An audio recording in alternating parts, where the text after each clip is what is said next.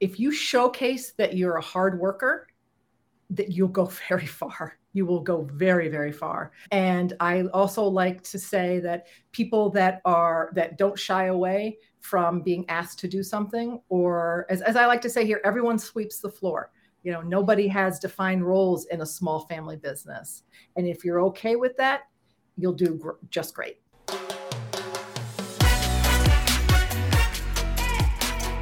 Welcome to the Hospitality Mentor Podcast. I'm your host, Steve Turk. Join me as we dive into the personal stories of some of the world's best hospitality professionals. We follow the journey of their ups, downs, and wild turns to find out what it truly takes to make it in the amazing world of hospitality.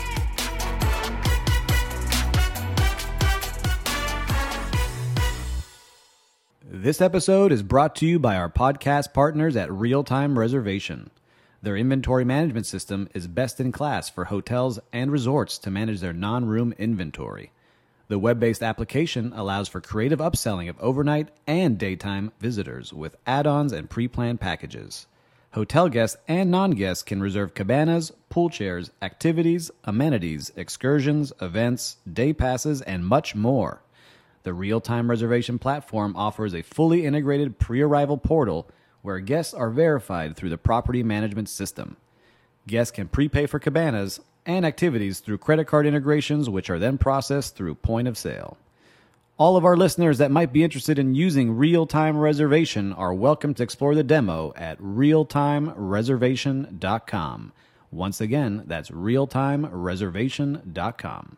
Welcome to another episode of the Hospitality Mentor Podcast. Today, I am very excited to have Kathleen and Amy Smith, owners of the Saratoga Arms Hotel in Saratoga Springs, New York.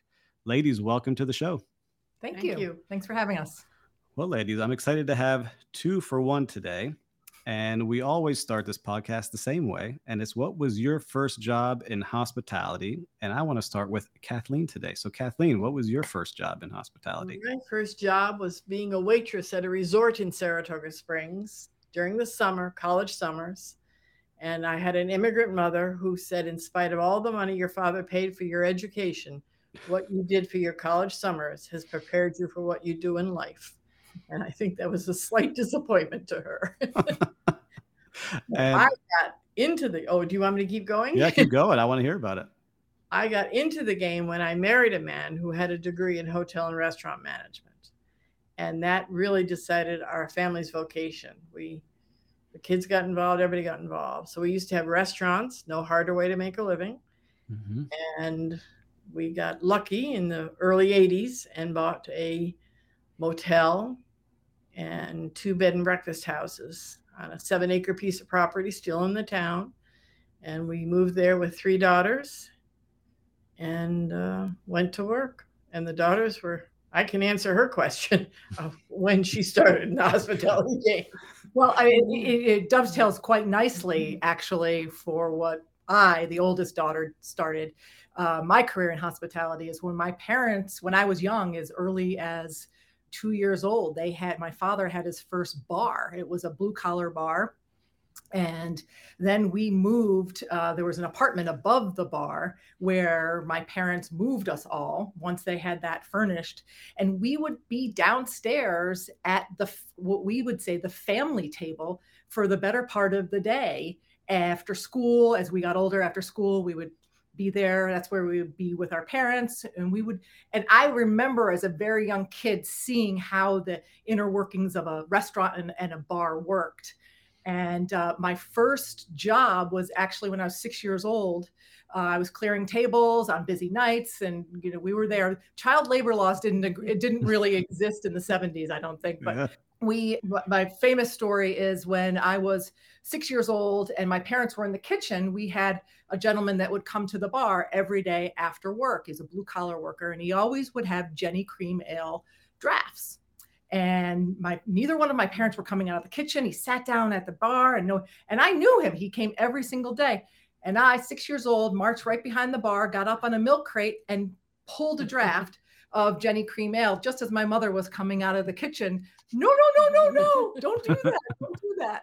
It served me well in college, but I don't think she didn't start me off as a bartender. That was for sure. I love it. And my daughter is 7 years old, so I can only imagine her running around the restaurants doing that. So Kathleen, as you were waitressing as your first job, you said you met your husband. Was it at that first job that you met him?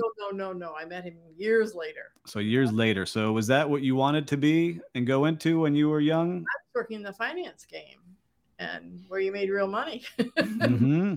And I talked him into moving to my hometown, Saratoga, and which is a very seasonal place. The oldest horse racing track in America is here. So the summers are very busy. There's a performing arts center. Life is very good here in the summer. So at that time we had restaurants. So we had 2 restaurants on the main street, and we were closed in the winter. So that was kind of nice. So you were in finance, but how did that restaurant part come? Was it something that he wanted to do and you supported him as he went? Was what he did. Oh, he did it when you met him. Yes, he was a worker in that game. He worked for, at that time, Sears in their coffee houses and cafeterias. And although he was not a big city guy, so when you made it with Sears, you were going to wind up in Chicago. And he knew that was the next step, and he was not eager to do that. So he came out and bought a gin mill that the children learned what tequila was at an early age, how to spell it. So, wow. So kind of a Renaissance man, had his restaurants, had his gin mill, and then you all ended up buying a motel together, correct? Yes. And how does that conversation start? Because that's very different than owning restaurants. Well, do you remember what that was like? Oh, yes. We had these bars in a college town, and New York State went, I don't even know when, early though. They went from 18 drinking age to 19, and the next year to 21. The dram shop law came in, which was I serve her a drink, she goes out and hits you in a car, and you're able to sue me for serving her a drink. And that, I don't know if that was successfully done, but it allowed the insurance companies to change their premiums. And my Irish parents stopped drinking. I thought, my God, if these people will stop, anybody will stop. So, and all our profit was whiskey, beer, and wine. The food, we thought if you could break even, you were a wonderful person. Right. So we had to look for another way to make a living. And I wasn't a drinker, but I was a pusher. That was, so our last restaurant had a big front terrace, and we could have a terrific day without ever having anyone inside, just using the front terrace. It's a Starbucks now, actually. We didn't own the property. We were renters. And all you had to do was make one strawberry daiquiri with the whipped cream and the fresh strawberries, and walk that through the place, and boom, that paid for our winter in Florida every year, the strawberry daiquiris. That's amazing. So have you seen the show Ted Lasso by chance? No, and my kids keep pushing me. Yeah. I imagine, Kathleen, you being like this one of the characters that runs the bar, and it's kind of like the neighborhood bar for everybody. Is that what it was like back then? Well, my mother and father had very distinct roles. My father was always the back of the house, and my mother was the front of the house. So she knew she was the social engineer, and she still is to this day at our existing property. And my father just liked to be behind the scenes. And I think that's really how you get a modicum of success, is because there are people that know their roles, and they work together as a team, but separately. To fulfill those roles. So she was always at the front, being with people, and sometimes had the attitude of that bar owner. Not all the time, but sometimes. Well, she's very kind. We'll say that. She gets everyone together in there. Exactly. So Kathleen, I love hearing the origin stories. So you find this motel, you decide you got to find something new, and you find kind of this dilapidated motel. It had a 9-room farmhouse on the grounds. So we bought that, and pioneered bed and breakfast through the zoning and planning boards here in town. That was in the early 80s. And I can remember making a pitch to the zoning board for breakfast it's not a boarding house, because I'm not charging them for breakfast. We've been in this town a long time. My parents raised us here. Right. So as one guy on the zoning board is signing the writ and passing it to the next guy, he says, what's the matter with her? She's from a good family. She got to take in boarders. They had no idea what it was. So that was really the start of the bed and breakfast, right. origins. in the early 80s as well. And I think that my mother and father really created the laws in this town because people, the city officials didn't know what it was. It wasn't like a traditional hotel. So they were able to craft the laws, and it really, the bed and breakfast all around the city popped up around the 80s until the mid 90s here in town, as you know, much to my mother and father's credit. So they were always pioneers in this town. I'm very proud of that they started that. Great. And so Kathleen, do you remember opening the doors the first day after you got the laws changed? You opened this place up. Do you remember what it was like on that first day for you? I was surprised I wasn't making more money. I think the restaurants made more money because they were open only in the summer when the business was here. And now the kids are in school, so we can't flip to Florida for the winter again. So it was a cut and pay at that time because of the seasonality of the town. That's a challenge. And it's a new thing that was going on too, like you mentioned. So not everybody was used to that style of traveling. How did you start getting the word out to start getting people to come and stay with you? Well, this is before the internet too. Right. Well, being the first was helpful. We have a wonderful Chamber of Commerce.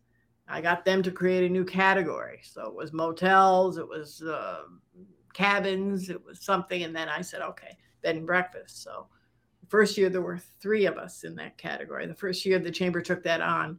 And the next year there were 33 of us. Wow. So it really took off. I think that's ebbing out. I think Airbnbs have put the hammer and nail into that. I think that was a fad that's at the end of its run almost. Yeah, I think we saw that on this bed and breakfast. We were able to buy a wonderful 1850 house next door to us, maybe 3 or 4 years into the plan. So we had the first motel ever built in town with real knotty pine and Ralph Lauren bedspreads, but the rooms were no bigger than the bed. I mean, they were very tiny. Right. And then we had a medium-priced farmhouse that didn't have TVs in the room then, total bed and breakfast. And then we bought this 1850 brick Federal next to us. So if you called, which was high-end and TVs and all the gizzies, if you called and I didn't sell you a room, shame on me. Yeah, you had your own little brand there. You had luxury, mid-tier, and entry level. And it worked well. Because, yes, especially for weddings, because the bride and groom didn't have to declare the budget for their guests. They could choose it, the motel, the farmhouse, or the high-end house. So you had those 3 going. And then, Amy, when did you start getting involved? Because you were saying you were working at the restaurants. A friend of mine who was how would I put it? She went to Skidmore. She stayed on. And a girl without a decimal point. Let's put it that way. So she said, come look at this falling down boarding house in town. And there were 16 gentlemen in this boarding house. It was right in the right spot of town.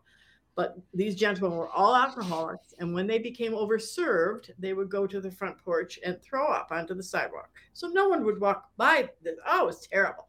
And all we were doing was just standing there with an engineer saying, can this building be saved? And it's an 1870 brick Federal, 1870 mansard roof, Second Empire building. It was nice. And it was built as a hotel, and there's 16 rooms. There were 16 rooms, 1 bathroom per floor, 3 bathrooms in the place. And can it ever be saved? And can we add all these bathrooms, et cetera? And the town at that time did not have a 4-diamond, and it was necessary. The town needed a 4-diamond.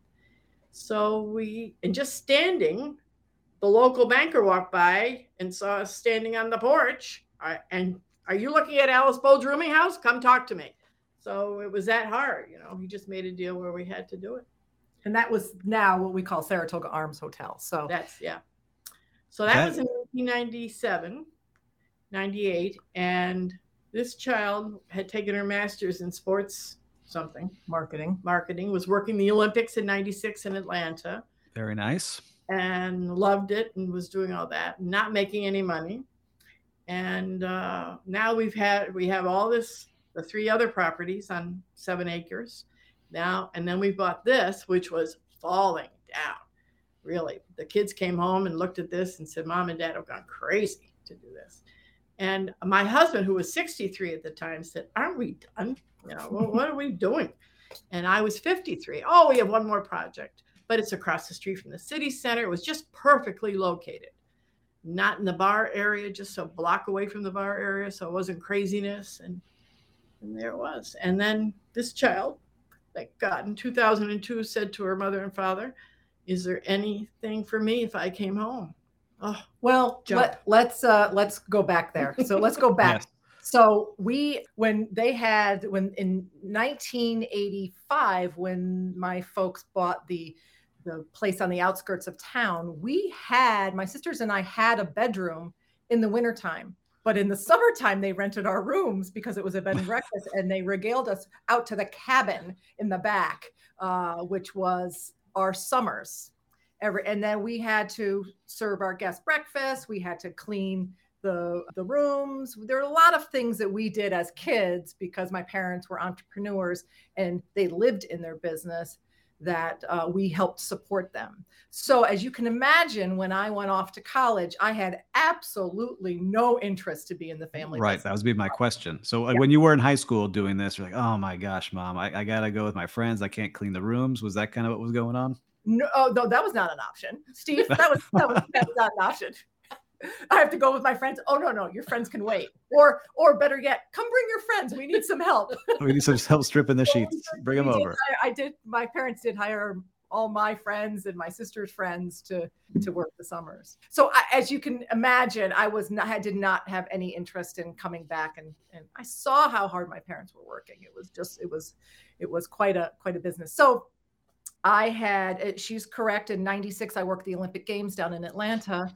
And when my parents were in the buying phase of the rooming house on the downtown area on Broadway, which is now Saratoga Arms Hotel, it was in 1997. And I was at a crossroads in my job. So I came home at that point and I said, "Let me transition you through.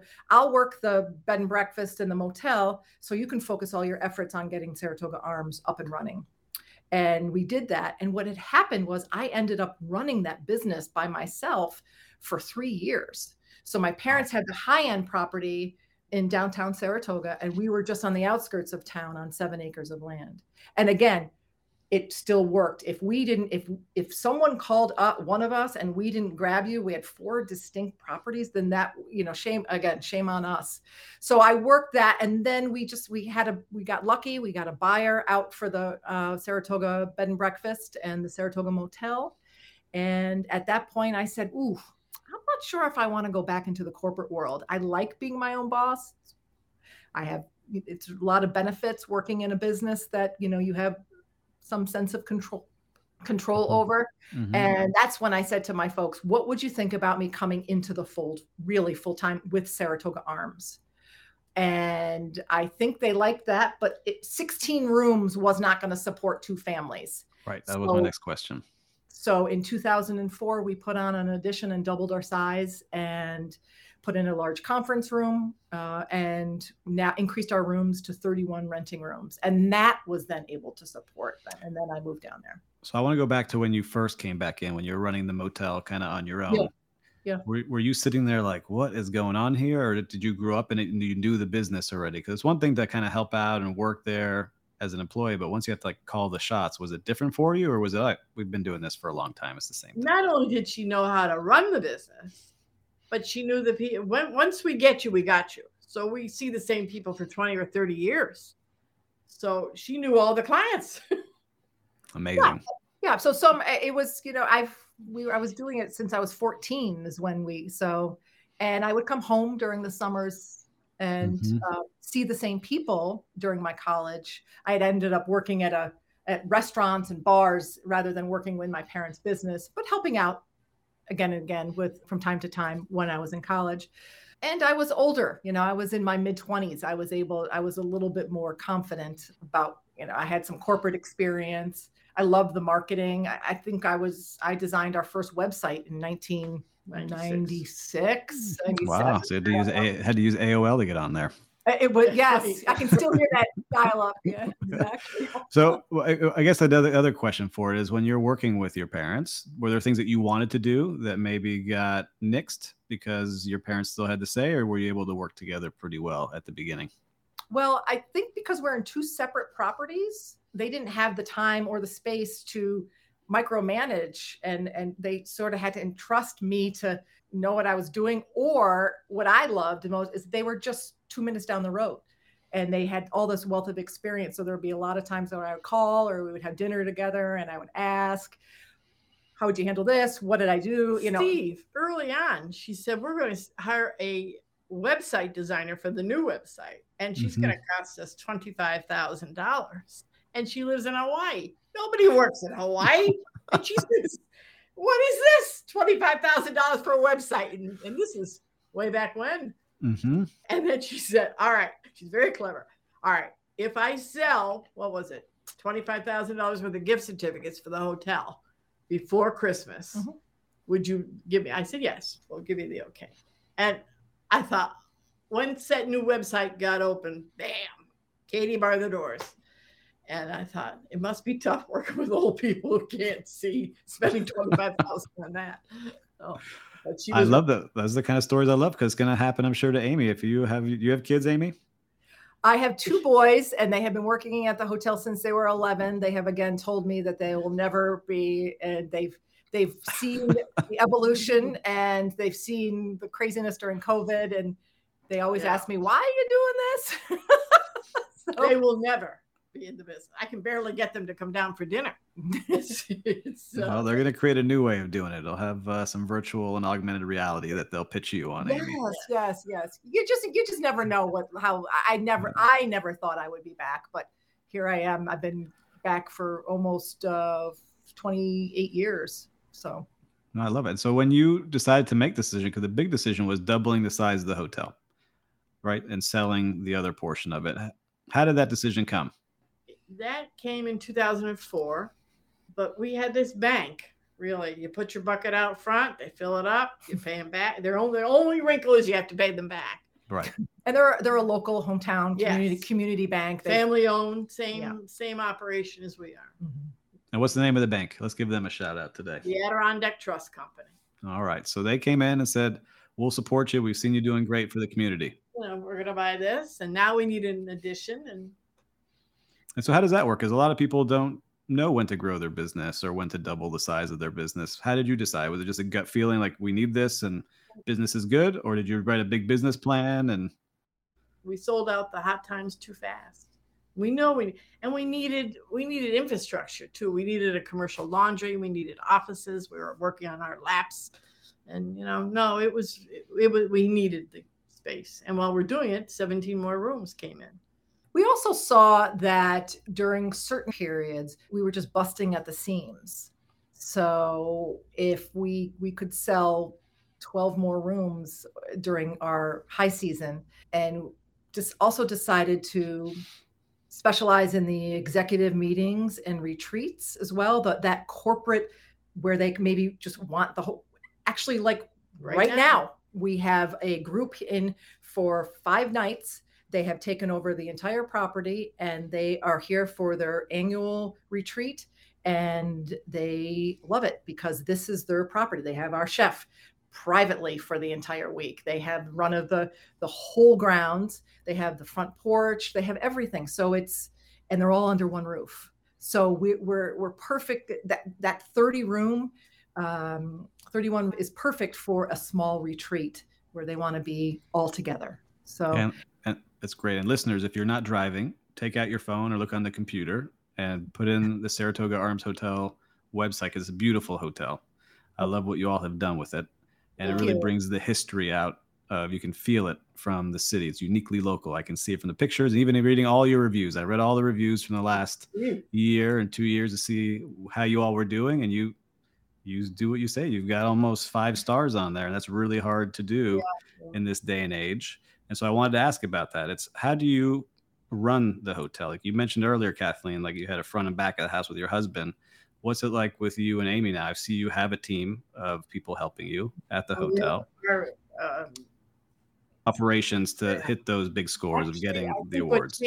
What really put us on the map was hiring an inspector for the inspector. So don't you think? Because we're very clean, and I just drove up from Florida, and I thought I was staying in good places, and nobody's as tough as I am. And this was a Hilton, and God, I want to write to the Hilton and say, you missed totally, even though you got all this big play in a magazine, a trade publication, but it was terrible. I think that it was the family that did everything. So it was my father who did the cooking. My mother was at the front of the house, and I call myself a Jill of all trades. So there are many times that I was in maintenance. There was many times that I was in housekeeping. I was working the corporate retreats, service person. So when we were able to increase our revenue just by sheer determination and hard work, it allowed us to hire good people. Yes. And we have a real phenomenal team. And I think that the most important thing that we can do as owners is impart how we want to make our guests feel when they come through our doors. And we have done a really good job at that, because if my mother goes away for the winter in Florida now, so she's not here. And a lot of times people come to see Kathleen because they love Kathleen. But now they come because they love Saratoga Arms, and it's the extension of the other guests, of the other staff members to our guests. And I don't feel like we have really skipped a beat there. You'll see if you've looked at the reviews, you'll see a common thread. We're very clean. Mm-hmm. We're centrally located, and we've got a great team. Like, everybody is so incredibly friendly. And that, to me, we've done our job. We really have done our job.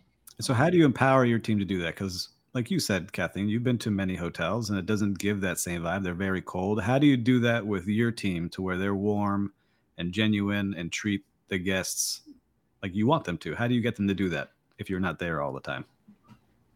Well, we've hired a general manager in the past 3 or 4 years. We've never had that before. And she's phenomenal. Yep. She is, and she's putting this team together, and payroll is a big factor now in expenses. Yeah, but I think that's something you have to have in order to be successful. The hardest part is imparting your knowledge and how you want things to be. But I also believe that you can get an idea when you're sitting down with someone at the hiring stage of whether they have that hospitality mindset. Quickly. And we have people for a long time.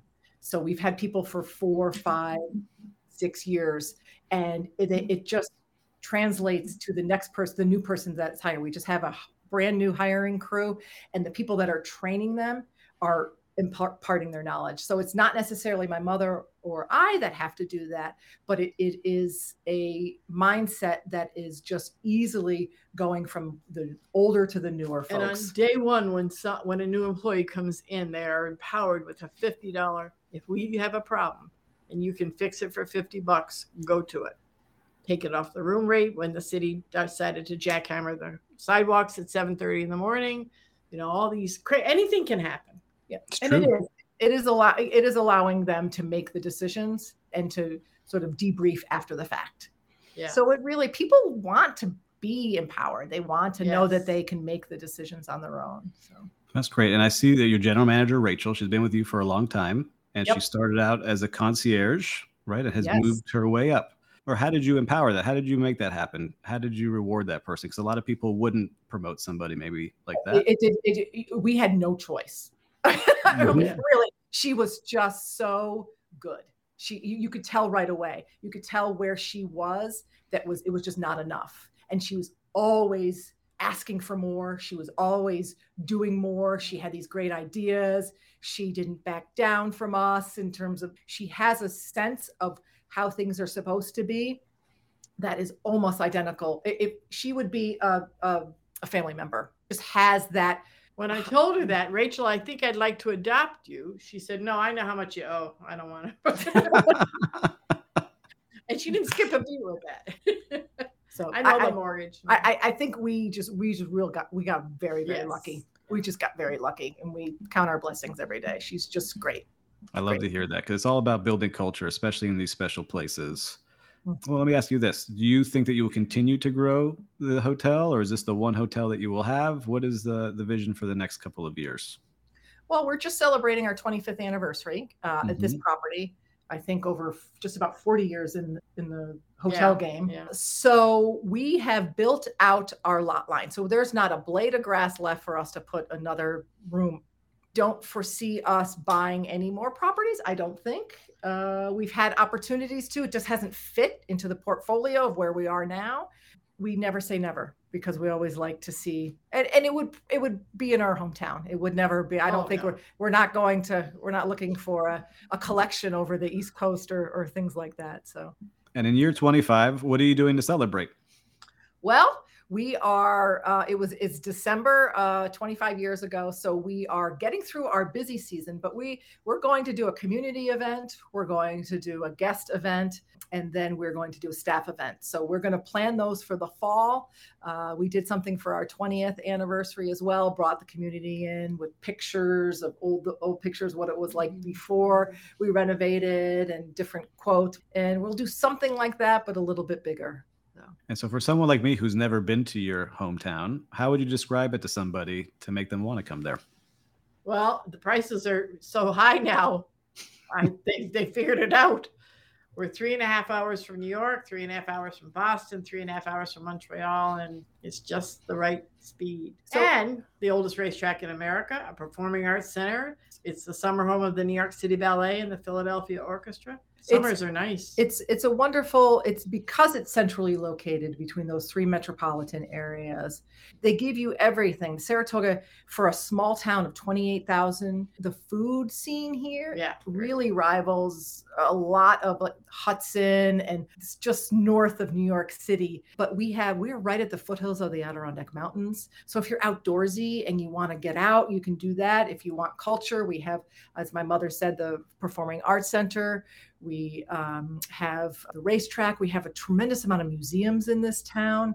We're a very, very walkable downtown. People are shocked. And you stay at Saratoga Arms, you don't get in your car. You come in on a Friday, you don't have to get in your car until you come home. You leave on that Sunday if you're here for a weekend. So it's just a really quaint but cosmopolitan area. It really is wonderful. No, I love it. And just looking online, it looks like straight out of central casting for like the small town that has a great vibe, a historic vibe of everything you would want. Yeah, so I love seeing that. You know, I'll have a question just about people starting out right now. Maybe they want to buy a motel or a boutique property that's about your size. You've been doing it for a long time now. What advice would you give to somebody if they were looking to buy? You know, I see it now, people buying motels and trying to make it trendy, but doesn't have the right culture. What do you see what advice would you give to be successful? Have a little money in your pocket. That's a great one to have. Yes. I also think it's really important to really cultivate a relationship with a lender.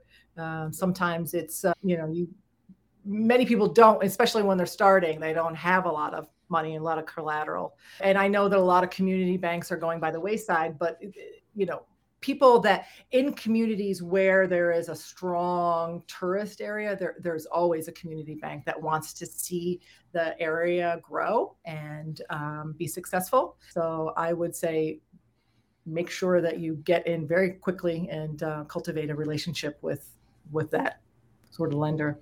I would also say that you don't need to go to school for this. None of us went to school for this. I got my undergrad degree in philosophy, and my grad work was in sports marketing of all things. My father was the only one that went to school for hotel restaurant management. I think if you have a little business acumen and you have a sense of how to serve, and that it is how to serve, then I think you'll do just fine. I love hearing that. And so if they want to build a culture like yours, right? Because we talked a little bit about your culture. How would you tell them to start?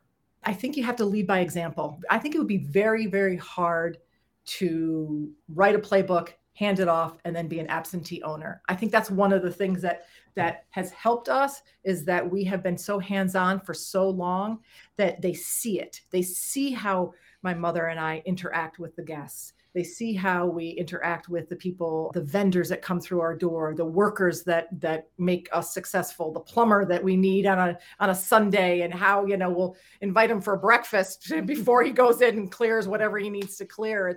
It's just a way of treating people that should be infectious. And then once you do that for a long time, then you hire the people that see it as clearly as you do. There has been a couple of years where we have taken a step back than the actual day-to-day and work more on, the business and in the business. But I don't feel like we're missing anything. We monitor that. We monitor that with reviews. We monitor that with just the staff satisfaction, and just make sure that everything is still working very well. And we're very happy it is. Gosh, that's great advice. You've been doing this a long time now. And so I want to kind of wrap up on a final question for both of you here. So Kathleen, you've done this now with restaurants, bars, motels, now 4-star hotels. Yes. If young Kathleen was starting out today on your team at your hotel now, what advice would you give to young Kathleen starting out today?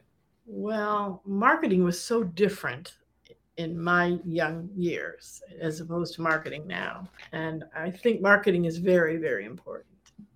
So you have to know a little bit of that. I taught courses for years at community colleges in the area on how to open a B&B and what the permits are that you needed.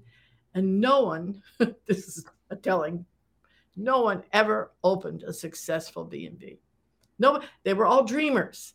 They didn't have a plan. They didn't have any money. They didn't have a property. And you tried to rein them in to say, this is what's important. Oh no, I'm going to make my grandmother's lemon curd pancakes, and the people are going to love it. And they just, you were just trying to bring them into reality. That was back then. It takes a lot of money now. It takes a lot of money. Get yourself a good backer. But then again, you're working for somebody else. And that's true, though. But that's what people need to hear. Yeah. It is true. Would you say you need about a year's money if you want to start, a year's worth of money to be in the business? Well, it depends on the condition of the property you're buying. This place was pitiful. As we like to say, it was never abused but neglected. So there's some wonderful, wonderful features in a building that was built in 1870 that we were able to save, but yet everything needed to be updated. All of the HVAC, the wiring, the plumbing. So there was an infrastructure lift that was enormous here. We had to put in an elevator into an old building. So it was a lot. Some nice surprises for sure in these old buildings. That's right. And so Amy, I want to ask you kind of a similar question, but with a little bit of a twist, because you've been in this industry since you were born. And so if you were talking to young Amy pouring that draft and she was looking to start as a little busser, if we had no labor and employment laws, what advice would you be giving to young kids coming into the industry? They're starting their first job as a host or a busser. What advice would you give them? So I take it very seriously here at Saratoga Arms because my boys are teenagers now. I will hire their friends, because I find it very interesting that many kids don't know how to set a table. They don't know how to look other people in the eye when they're talking to them, because it's just they're not used to the face-to-face interaction with people. And I also will tell the moms and the dads this is the perfect first job for your kid. This is a family-run business, even though it's in what we say, whether it's in the dining room, in the kitchen, which sometimes is a little problematic, but not here. And they will learn a lot about other people, and they'll learn a lot about how to speak up for themselves. If you showcase that you're a hard worker, that you'll go very far. You will go very, very far. And I also like to say that people that don't shy away from being asked to do something, or as I like to say here, everyone sweeps the floor. Nobody has defined roles in a small family business. And if you're okay with that, you'll do just great. Do just great. And the old adage, if you can lean, you can clean. I've been saying that for years. I love that one. That was one of the first ones I heard when I was a teenager. Yeah, sure. And I think that's a great last piece of advice to finish our conversation on today. Kathleen and Amy, I appreciate you very much for joining us. You are pillars in your community. I love seeing what you're building and what you've created for your community here in Saratoga. I'm excited to come visit. My brother lives in New York, so now it gives me an excuse to come say hello in person one day soon, maybe even with my kids. But if somebody wants to connect with either of you or the hotel, what's the best way for them to do that? Sure. Our website is saratogaarms.com. There you can find out to contact each of us individually. I personally, Amy is on LinkedIn. Kathleen, not so much. We'll give Kathleen a phone call at the hotel. Yeah, that's right. Yes. If you call the hotel and we will be certainly to be able to call you back or reach out there. And Steve, our number one question from new guests is, what does Saratoga Arms mean? Why don't you give it to us? Let's finish on that. What does it mean? So in England and Ireland, when the English owned Ireland, you were afraid of highwaymen when you traveled in the 17th, 18th century. So if you went into an area and there was a lodging property and the knight in that area put his coat of arms on the building, that means he protected the people that stayed there. So you weren't going to rob them, or you'd have to answer to the knight and his army. So they would, so everything was blah, blah, blah with arms. And the interesting fact here is that the Saratoga Arms, we have 11 fireplaces, and many of them right underneath the mantle have a coat of arms, different coat of arms on each fireplace, which is interesting. That's really what put me. Gosh, I love that. So listeners, listen, we have another reason to come visit. We've got some good history. We're going to look at these coat of arms and put them on social media so we can spread the word about their beautiful hotel. And ladies, if any of our listeners can do anything for you, we're an active audience, so we're happy to share and post things, especially if they're coming up with you. So I appreciate you joining us today. Thank you very much. It was a lot of fun. It was. Thank you. This podcast is brought to you by Biscayne Coffee. Biscayne Coffee was founded with a giving spirit and a big idea: to enjoy delicious coffee roasted in Miami while helping save Biscayne Bay and the animals that live there. As a former food and beverage director, I can assure you these are some of the best quality beans on the planet. 10% of every coffee sold is donated to nonprofits to help preserve Biscayne Bay for all to enjoy.